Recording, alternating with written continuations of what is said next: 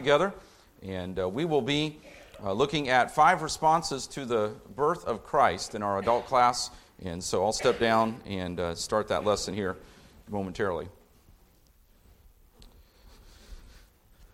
All right, Luke chapter number 2. Luke chapter number 2. So I have decided to spend this few weeks here in the month of December, since we don't have a Sunday school class hour for Christmas Day and New Year's Day. It'll just be a short 3-week series. So we'll focus on Christmas themes over these 3 Sundays. And today we'll look at 5 responses to the birth of Christ. 5 responses to the birth of Christ. And I need to click this on here. So Luke chapter number 2. Luke chapter number 2 is where we see this first response. And I hope that these will be practical for us and even helpful as we meet people over the Christmas season, as we engage in different events, maybe have family, and then praying for the Lord to give us opportunities with the gospel throughout this Christmas season. We'll find that these responses, this may not be an exhaustive list of responses, but we'll find that many people respond in these ways to Christ, to not just his birth, but also his death, burial, and resurrection. So we see, first of all, we see the response of busyness or being too crowded for Christ. Too crowded. Luke chapter 2 and verse number 7. And she brought forth her firstborn son and wrapped him in swaddling clothes and laid him in a manger, because there was no room for them in the inn.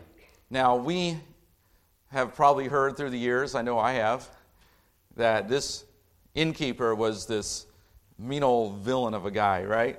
I mean, he sometimes is portrayed as this mean old guy, sometimes in the different TV shows or the cartoon renditions of the Christmas story. Sometimes the innkeeper is made out to be this scraggly old guy behind the counter who is rude and get out of here, we don't have any room for you, that kind of thing. Sometimes he's not portrayed that way. And I really don't want to focus on this guy. I don't want to take this guy and make him out to be some villain. I'm not sure he even knew what he was dealing with, what he was experiencing that night. Here he is, and we've been in hotels and motels.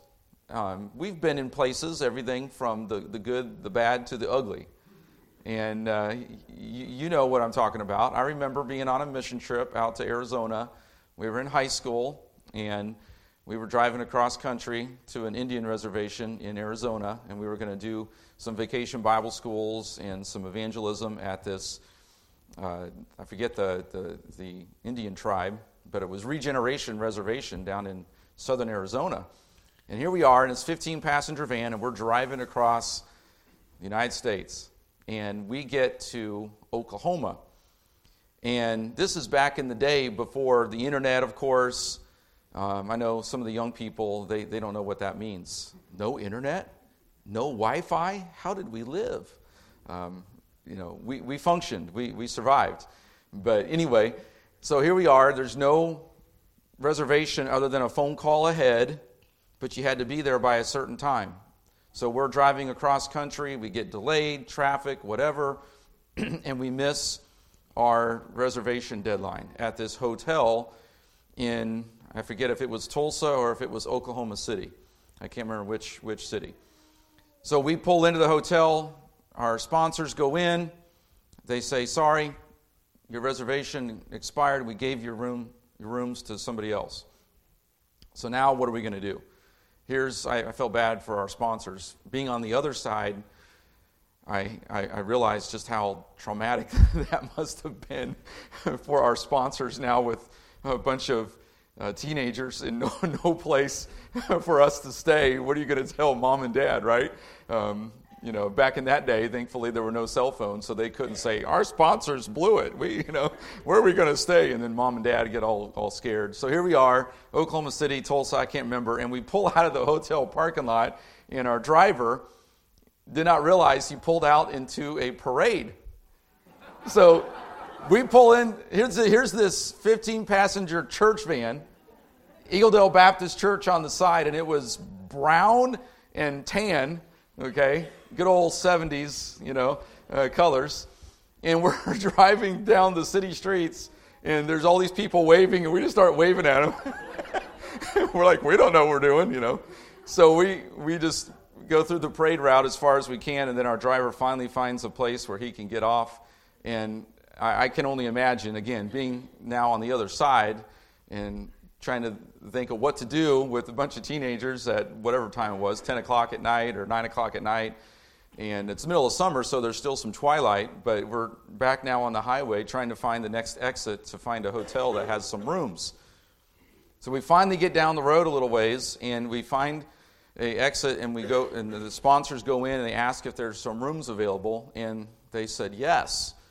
So of course they took them just like that, and we went into the room, and it was cockroach city. Walk into the bathroom, mold around the bathtub. I mean, all that just, you're walking in and you're just like, ugh.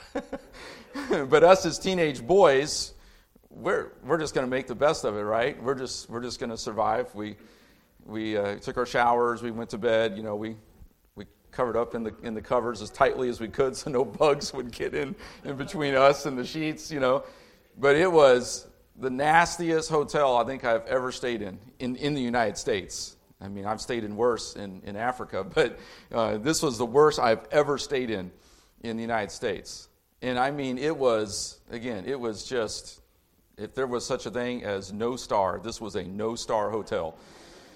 And, the inns in Bible times would have been even below that. That was atrocious. In the United States, in the early 90s, late 80s, that was a bad hotel. But that was still probably better accommodations than what was the typical inn in Bible times. This is not a great picture, but again, that's a rough estimate of what a inn would have been like in Bible times. It was a place basically with a room. I don't know what all the amenities would have been. Of course, there was no indoor plumbing. There wouldn't have been the complimentary soaps and shampoos. I don't know what they would have had as far as towels, anything like that as far as cleaning up. I remember staying at a hotel in a little town up country in Western Kenya, and the missionary and I stayed at this little hotel, if you want to call it that. And it was a mattress on the floor that was maybe about that thick. And there was a bucket of water and a hole in the ground. The hole in the ground was the you-know-what, the toilet. And the bucket of water was the shower, bath, whatever you want to call it. No windows. I mean, there was an opening, but there was no glass. So I got up the next morning after a fitful night's sleep and cleaned up as best I could, looking out that window at the cows grazing in the pasture outside the hotel. I can imagine maybe just a little bit of the inn in Bible times being probably a little bit better than that, but not much. This is the time of Caesar Augustus. That is probably Octavian, from what we understand in Roman history. And he has declared this census for the purpose of taxation. So everybody has to come to the city of their birth. And Joseph, being from the city of David, came to Bethlehem, of course. And they were being counted so that, as good old government likes to do, so they could tax. So they could find a reason to take some more money from the people, which we know that's what the government does best. Take our money and take our liberties. That's what government seems to function as. It seems like that's their sole purpose, is to take our money and redistribute it and take our liberties. Well, that's what they were there for, of course, and so there were hundreds, if not thousands of people. Bethlehem was not a big capital city, major metropolis, so for Bethlehem to get inundated with that many people, it was no surprise then that the hotel, the inn, did not have any rooms. Now, again, this is not necessarily about this innkeeper, this man behind the desk, being so cruel and unusual in his punishment of Joseph and Mary and eventually the baby Jesus. I think that he was just in a quandary. He has all these people in town based on the emperor's census who said you have to come back to the city, the land of your nativity, and you have to be counted so we can tax you, and they had to obey, or the Roman government would have done some sort of oppression. They would have done something to punish the people. So they were following the Caesar's rule, policy. They went to the city of their nativity, Joseph being from Bethlehem, and there's no place for them to stay. And she's great with child.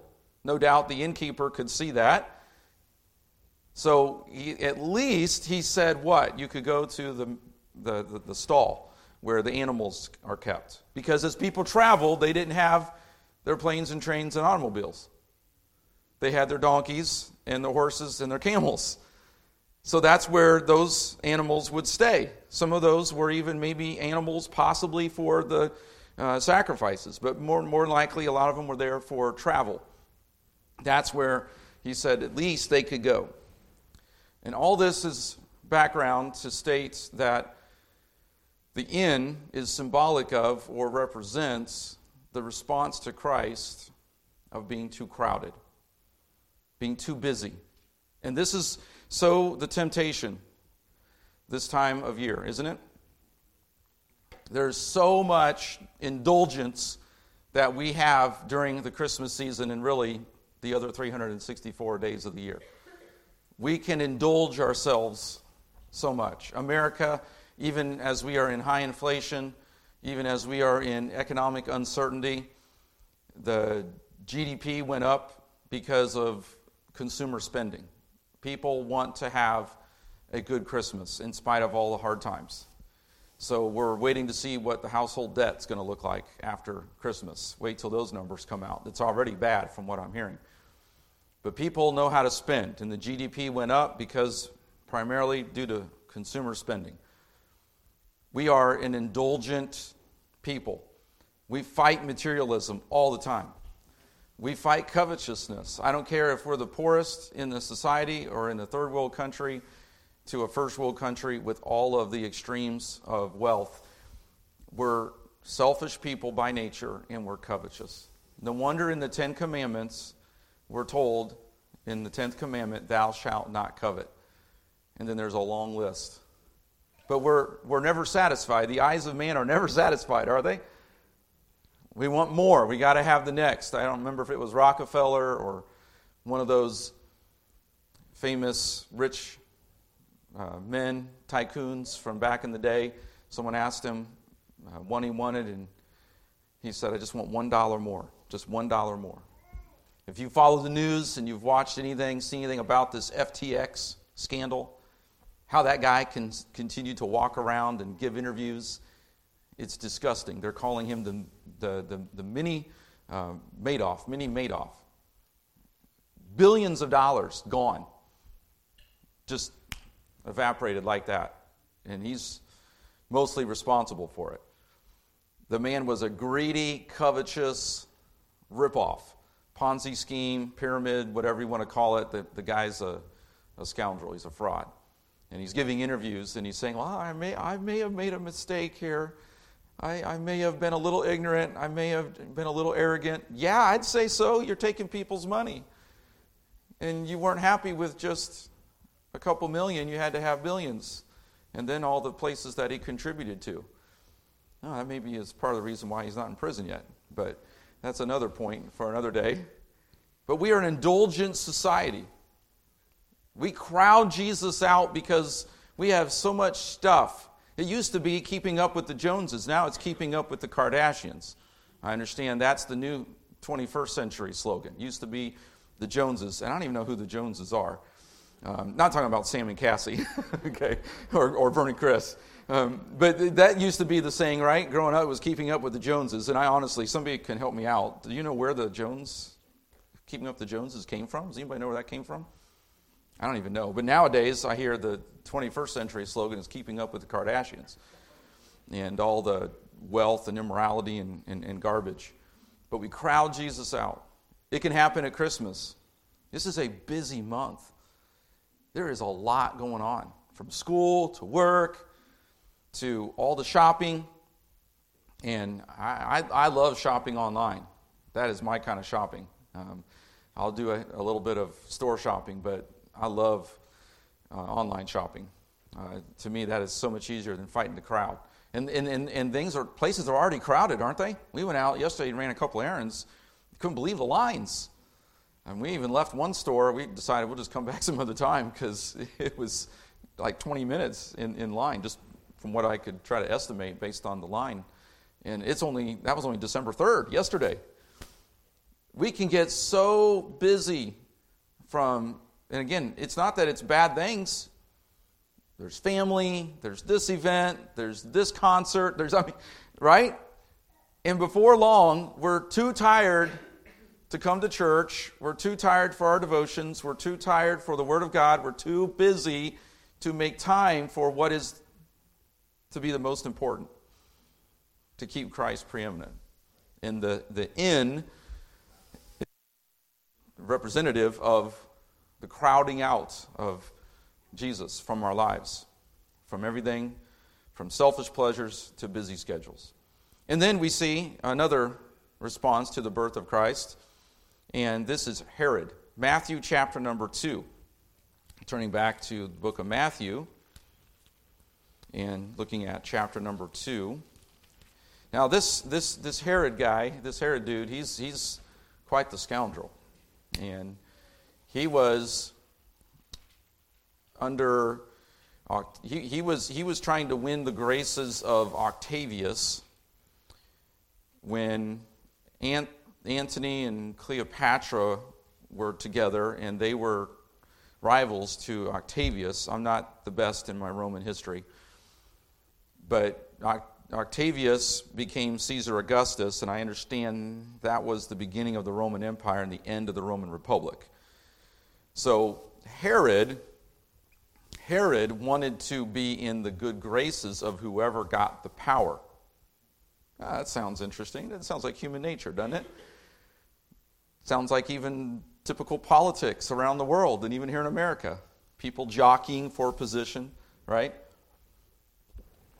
People are trying to figure out who's going to be the one in power and how I can get into their favor. It happens in churches.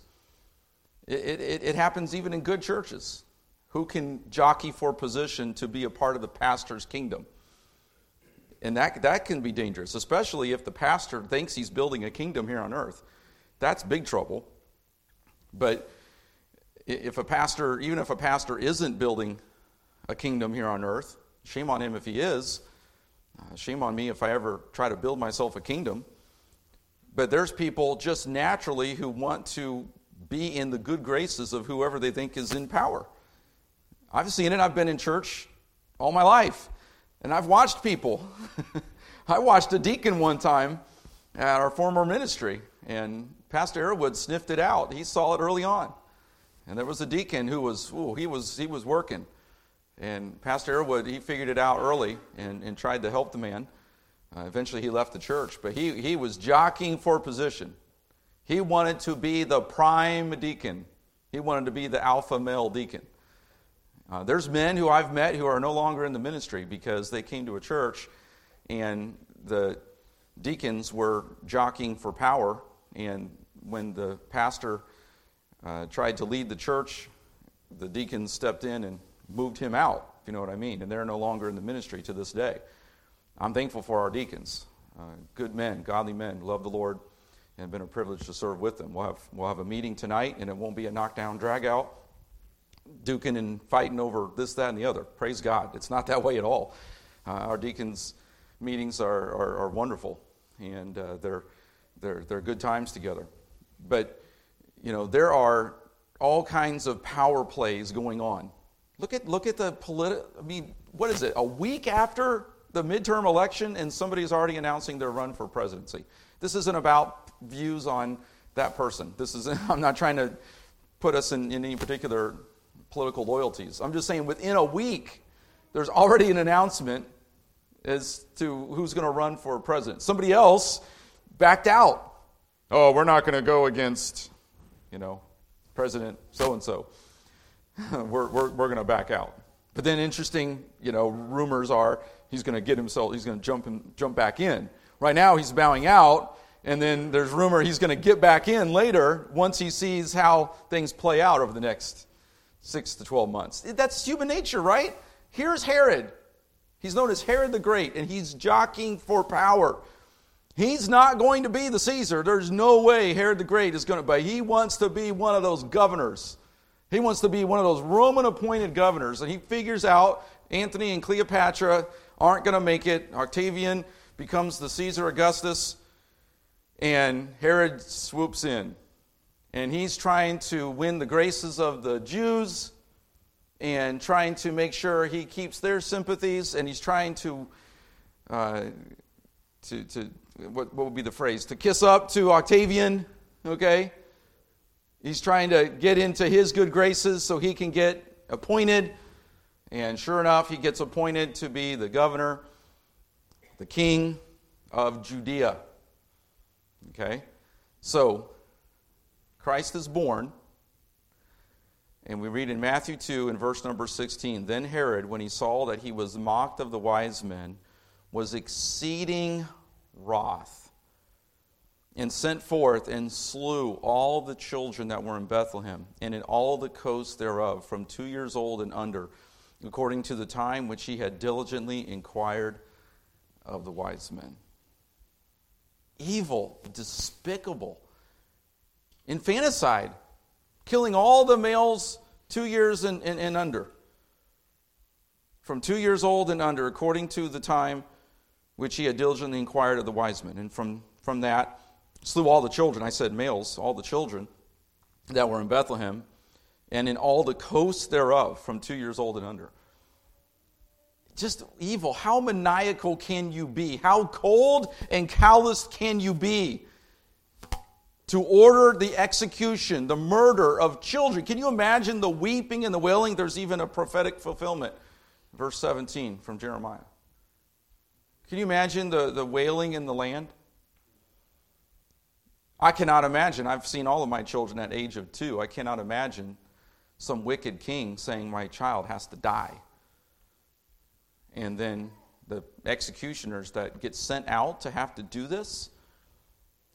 We talk about the influence of Christianity. Our culture makes it sound like Christianity is the cause of all the evil in our society. Now to the point that Christianity is being accused of shooting up a gay bar and causing all of the oppression in the world and keeping us from progressing.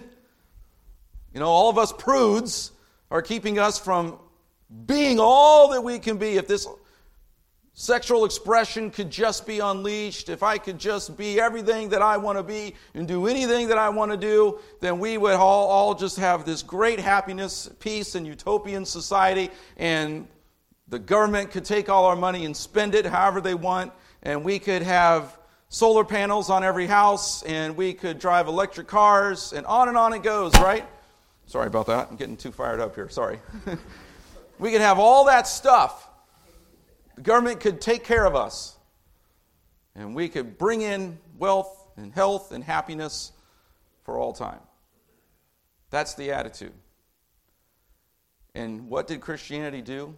Christianity came into the world through Jesus Christ, through changed lives, so that a man like this is seen as a villain, seen as a genocidal maniac.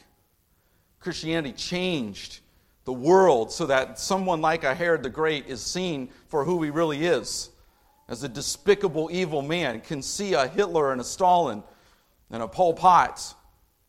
It's actually showing the temperature of our society. It's a symptom of our society when some of these evil characters are being held up and history is being revised to make these guys look better than they really are. Herod the Great was unfortunately, sadly, not too unusual from the evil rulers of that day. Christianity changed all that and brought higher expectations to the world. Geneva Convention, things like that.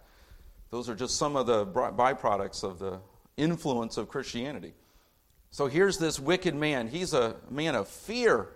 He perceived a threat to his throne, to his power. The wise men, they came to Jerusalem, right? They were looking for a king. They understood the messianic prophecies regarding the kingdom, not, again, fully understanding that the first coming of Christ was to die, and then the second coming was to establish his kingdom.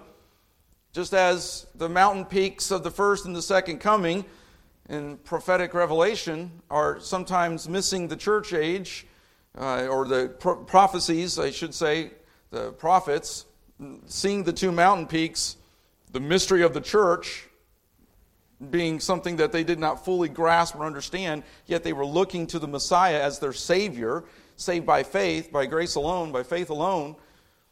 But here is the wise men. They come to Jerusalem. They're expecting a king. Where would you expect the king to be born? In Jerusalem. Surely Herod would know. Herod responds in fear. Uh-oh. And isn't this the way it is with these dictators? They're so controlling of their power. They live in fear of any threat. Why is China blocking what is it called with iPhones when they share without the internet? What is it called? iShare or something? AirDrop, thank you. Sorry, I'm a Droid guy, and so I don't get into all that. Anyway. So what's the Apple Store? They're threatening to take Twitter down from the iPhone. The App Store, the App Store. They're threatening to take Twitter out because there's protests against the zero COVID. People are dying in China.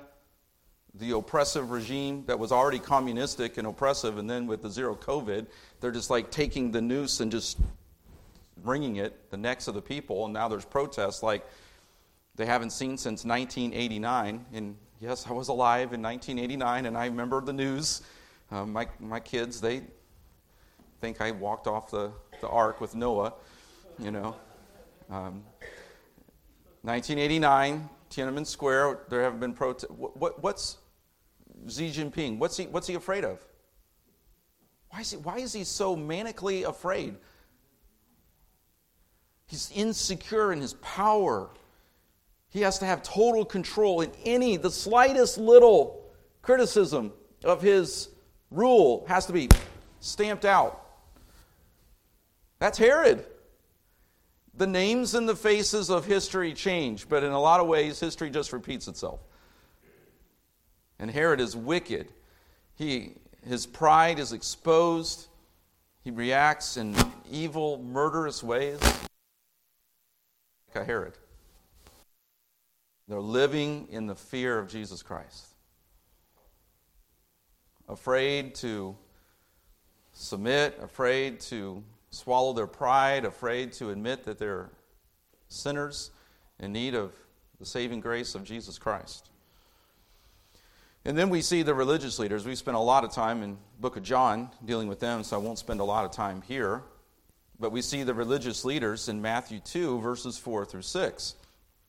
And when he had gathered all the chief priests and scribes of the people together, he demanded of them where Christ should be born. And they said unto him, In Bethlehem of Judea, for thus it is written by the prophet. And thou, Bethlehem, the land of Judah, art not the least among the princes of Judah, for out of thee shall come a governor that shall rule my people Israel. I may have put down the wrong reference there.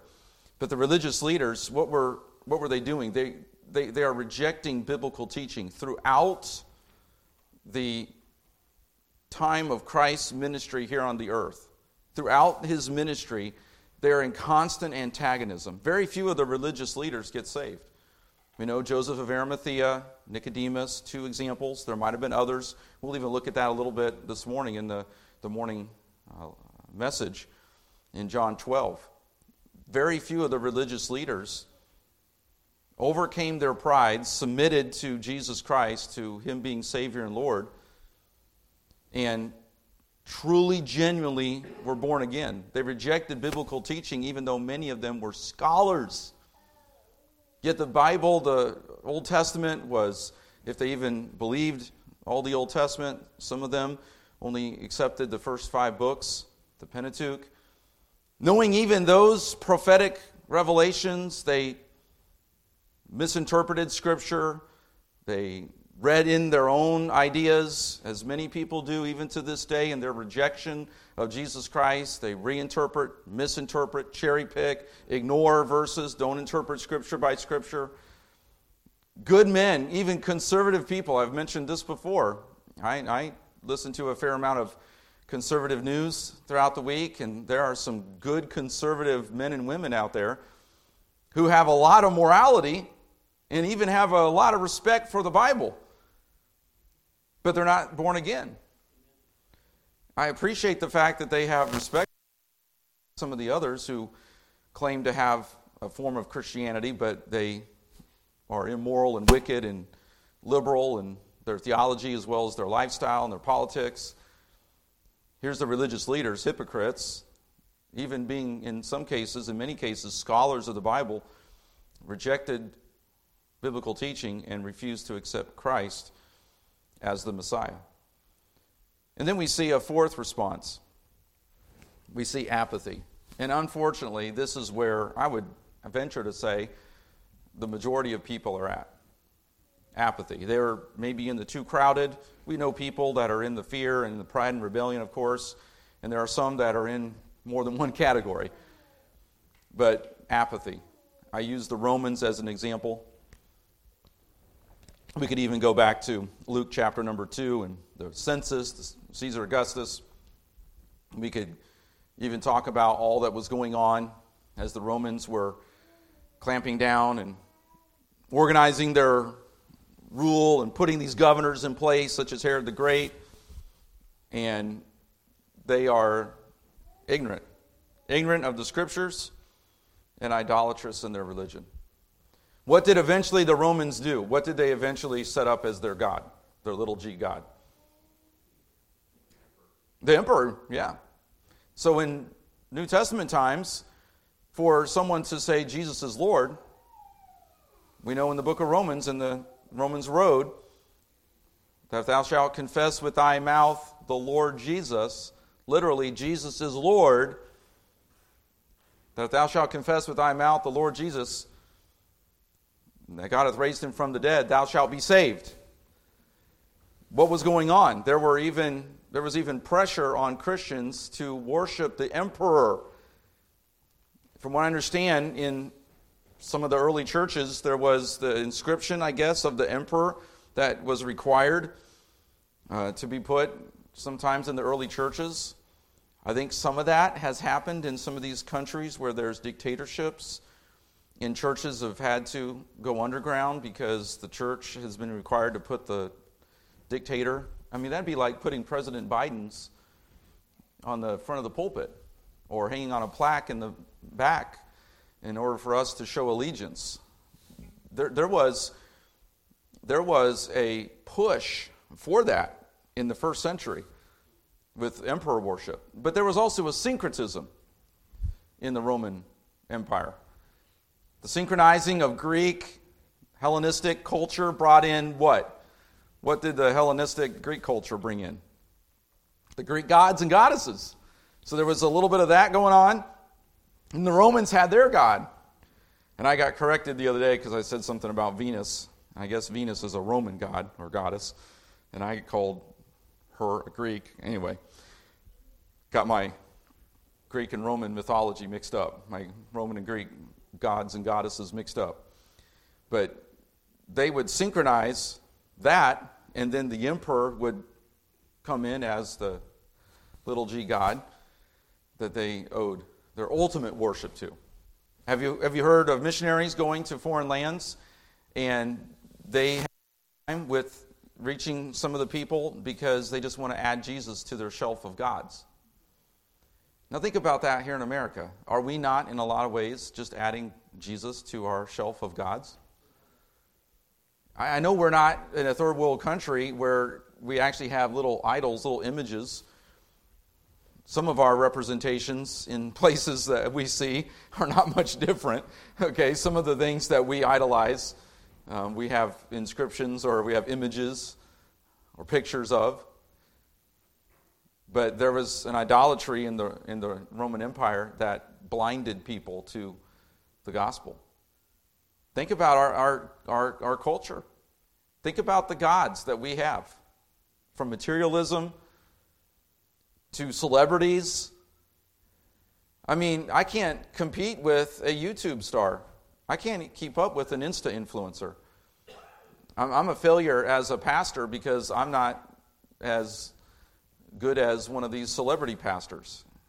I mean, I don't post something on Instagram 3 or 4 times a day. I'm not a Insta pastor influencer, you know. I remember years ago I told the parents at an orientation meeting, I said, you cannot expect our teachers to be the YouTube stars that your kids idolize. That's not their calling. That's not their job. They're not here. You didn't put your kids in our school for the teachers to be Insta influencers, to be YouTube stars. That's not their job. It would be a disservice. So as a pastor, I can't fall into that celebrity pastor idea, but also we have to train our children, our grandchildren, to not make idols of superstars and celebrities and athletes, or make idols of cultural icons, whether it be video games to sports to whatever it is. We have gods. And it goes back to number 1, too crowded, but it also comes to apathy. We're being hollowed out. I've said it before. We're getting hollowed out in our soul and our spirit by all the media and all the entertainment and all the luxuries and all the just pleasures that life can offer, and they become idols that keep us from ever seeing Christ. He is just another page in the book. He's just something that we do on Sunday to salve our conscience. How scary if we get to that place, even in our churches, where Christ is not high and exalted, and we become apathetic. This becomes routine. Our duty is just to go through the motions of Christianity, and as long as we stay away from the top 10 sins, then we're okay. And we have a lot of respectable sins that we say are okay, because they're not the top 10. And since I'm not as bad as those top 10, I haven't done those, then my respectable sins are okay. And that's why sometimes we see generations of young people where mom or grandma and grandpa were on fire, mom and dad were a little less on fire, and then the kids have nothing to do with God and church and the Bible. Something happened along the way. May that not be the case as we move forward for Christ. But then we come to the last response that we'll look at today, worship. This is what all of our response should be. This is how we should respond. The wise men, Matthew 2, 9 through 11, when they had heard the king, they departed, and lo, the star which they saw in the east went before them till it came and stood over where the young child was. When they saw the star, they rejoiced with exceeding great joy. And when they were come into the house, they saw the young child with Mary his mother, and fell down and worshipped him. And when they had opened their treasures, they presented unto him gifts, gold and frankincense and myrrh. And being warned of God in a dream that they should not return to Herod, they departed into their own country another way. The wise men, and notice they came, and they worshipped, and they came with sacrifices, with gifts. The shepherds, we know this story as well, Luke chapter number 2. Luke chapter number 2. I do love the fact that God announces the birth of his son to lowly shepherds. Herod is ignorant. Herod is idolatrous. Herod is in fear. Herod is not the one who gets the announcement. It's the shepherds in the field. I love that. People who are considered the low class of society. We don't have time for their shepherds. That's, again, a reminder of how God loves to take the offscouring of the world and show his glory through them. Not through the mighty and the noble and the wealthy. It's often through those who are considered by the world to be below or to be low class. God uses the shepherds. He declares, Luke 2, verse 15, it came to pass as the angels were gone away from them into the heaven, the shepherds said one to another, let us now go even unto Bethlehem, and see this thing which is come to pass, which the Lord hath made known unto us. And they came with haste, and found Mary and Joseph and the babe lying in a manger. And when they had seen it, they made known abroad the saying which was told them concerning this child. And all they that heard it wondered at those things which were told them by the shepherds. Verse 20, and the shepherds returned, glorifying and praising God for all the things that they had heard and seen, as it was told unto them. We looked at Simeon on Wednesday night, a man who was waiting for the consolation of Israel, worshipped. Anna, Luke 2, again, verse 36, and there was one Anna, a prophetess, the daughter of Phanuel of the tribe of Aser. She was of a great age and had lived with her husband 7 years from her virginity, and she was a widow of about 84 years, which departed not from the temple, but served God with fastings and prayers night and day. And she coming in that instant gave thanks likewise unto the Lord, and spake of him to all them that looked for redemption in Jerusalem. So we see Anna worshiping. And then, of course, Joseph and Mary, in Matthew 1, and then in Luke 1, verse 38. Luke 1, verse 38, we go back there, and we see, and Mary said, behold, the handmaid of the Lord, be it unto me according to thy word. So we see Mary worshiping, and of course, Joseph as well. This is the response that we all should have. And not just at Christmas, of course, we're focusing on that, but every day of the year. Recognition of Christ, his person, who he is, his position as King of Kings, Lord of Lords, as Savior, as Messiah, and reverence.